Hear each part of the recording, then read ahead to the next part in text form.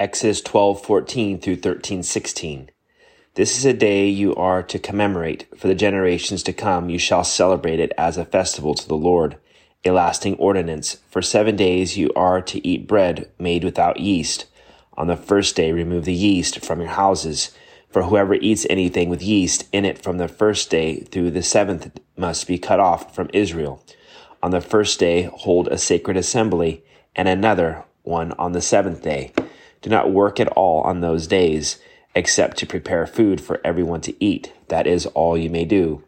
Celebrate the Feast of Unleavened Bread, because it was on this day that I brought your divisions out of Egypt. Celebrate this day as a lasting ordinance for the generations to come. In the first month you are to eat bread made without yeast, from the evening of the 14th day until the evening of the 21st day. For 7 days no yeast is to be found in your houses, and whoever eats anything with yeast in it must be cut off from the community of Israel, whether he is an alien or native born. Eat nothing made with yeast. Wherever you live, you must eat unleavened bread. Then Moses summoned all the elders of Israel and said to them, Go at once and select the animals for your families and slaughter the Passover lamb.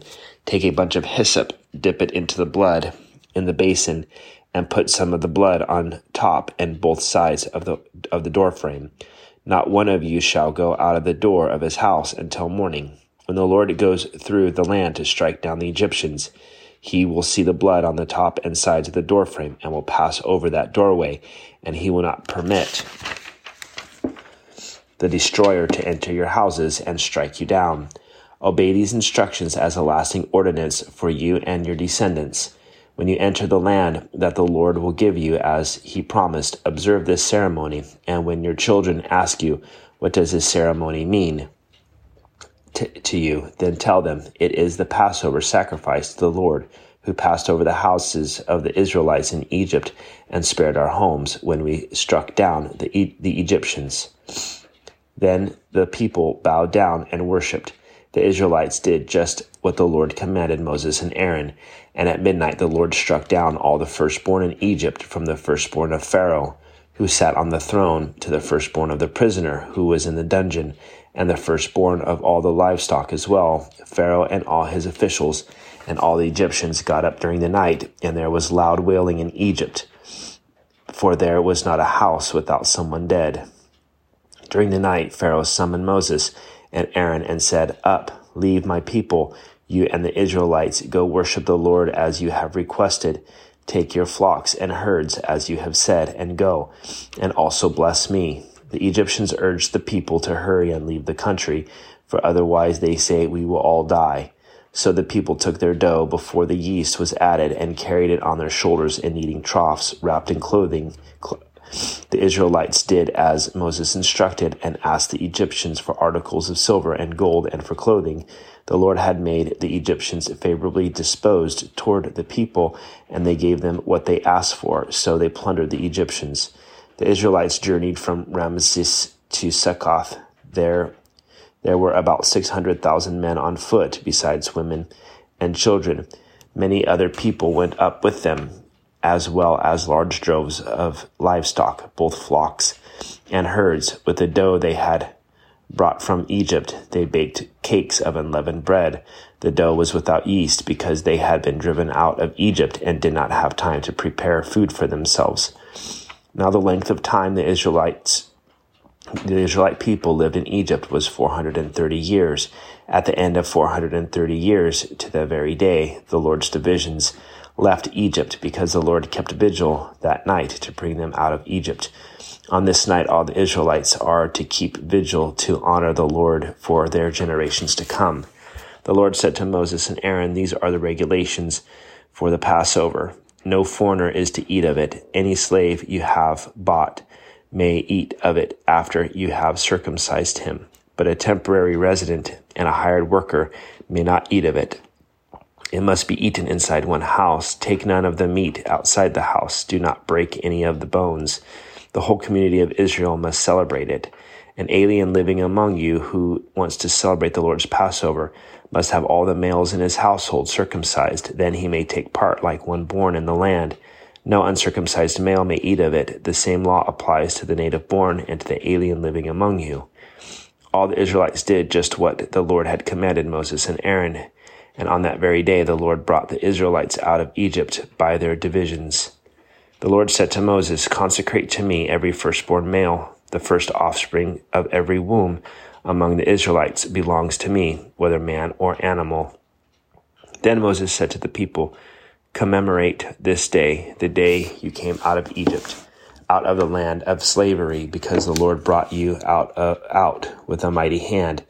Eat nothing containing yeast. Today in the month of Abib you are leaving, when the Lord brings you into the land of the Canaanites, Hittites, Amorites, Hivites, and Jebusites, the land he swore to your forefathers to give you, a land flowing with milk and honey. You are to observe the ceremony in this month. For 7 days eat bread made without yeast, and on the seventh day hold a festival to the Lord. Eat unleavened bread during those 7 days. Nothing with yeast in it is to be seen among you, nor shall any yeast be seen anywhere within your borders. On that day tell your son, I do this because of what the Lord did for me when I came out of Egypt. This observance will be for you like a sign on your hand and a reminder on your forehead that the law of the Lord is to be on your lips. For the Lord brought you out of Egypt with his mighty hand.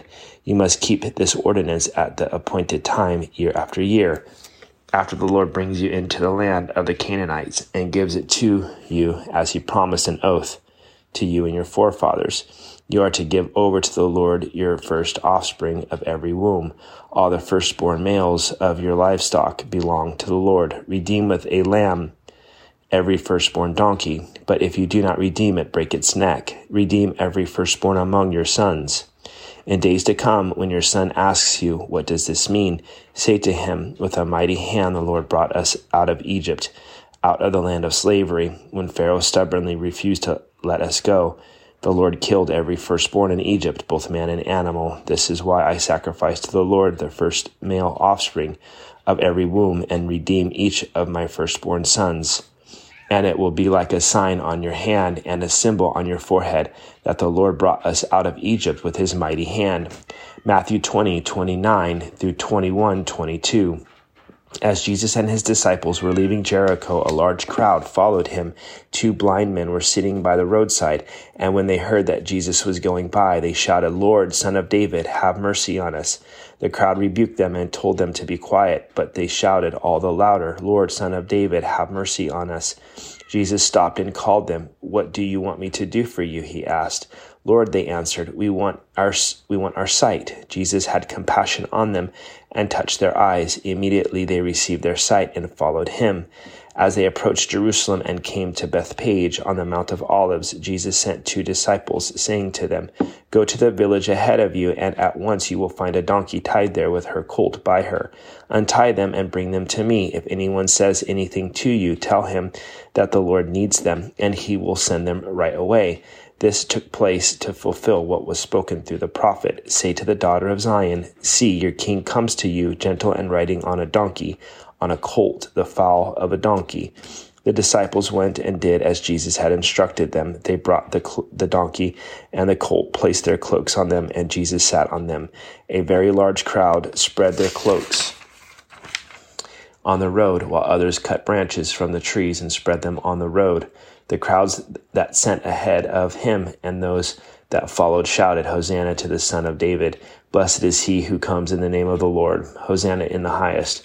When Jesus entered Jerusalem, the whole city was stirred and asked, "Who is this?" The crowds answered, This is Jesus, the prophet from Nazareth in Galilee." Jesus entered the temple area and drove out all who were buying and selling there. He overturned the tables of the money changers and the benches of those selling doves. "It is written," he said to them, "My house will be called a house of prayer, but you are making it a den of robbers." The blind and the lame came to him at the temple, and he healed them. But when the chief priests and the teachers of the law saw the wonderful things he did, and the children shouting in the temple area, "Hosanna to the Son of David," they were indignant. "Do you hear what these children are saying?" they asked him. "Yes," replied Jesus. "Have you never read, 'From the lips of children and infants you have ordained praise'?" And he left them and went out of the city of Bethany, where he spent the night. Early in the morning, as he was On his way back to the city, he was hungry. Seeing a fig tree by the road, he went up to it, but found nothing on it except leaves. Then he said to it, "May you never bear fruit again." Immediately the tree withered. When the disciples saw this, they were amazed. "How did the fig tree wither so quickly?" they asked. Jesus replied, "I tell you the truth. If you have faith and do not doubt, not only can you do what was done to the fig tree, but also you can say to this mountain, 'Go throw yourself into the sea,' and it will be done. If you believe, you will receive whatever you ask for in prayer." Psalm 25:16-22. Turn to me and be gracious to me, for I am lonely and afflicted. The troubles of my heart have multiplied. Free from my anguish, look upon my affliction and my distress, and take away all my sins. See how my enemies have increased and how fiercely they hate me. Guard my life and rescue me. Let me not be put to shame, for I take refuge in you. May integrity and uprightness protect me, because my hope is in you. Redeem Israel, O God, from all their troubles. Proverbs 6:12-15. A scoundrel and villain who goes about with a corrupt mouth, who winks with his eye, signals with his feet, and motions with his fingers, who plots evil with deceit in his heart. He always stirs up dissension. Therefore, disaster will overtake him. In an instant, he will suddenly be destroyed without remedy.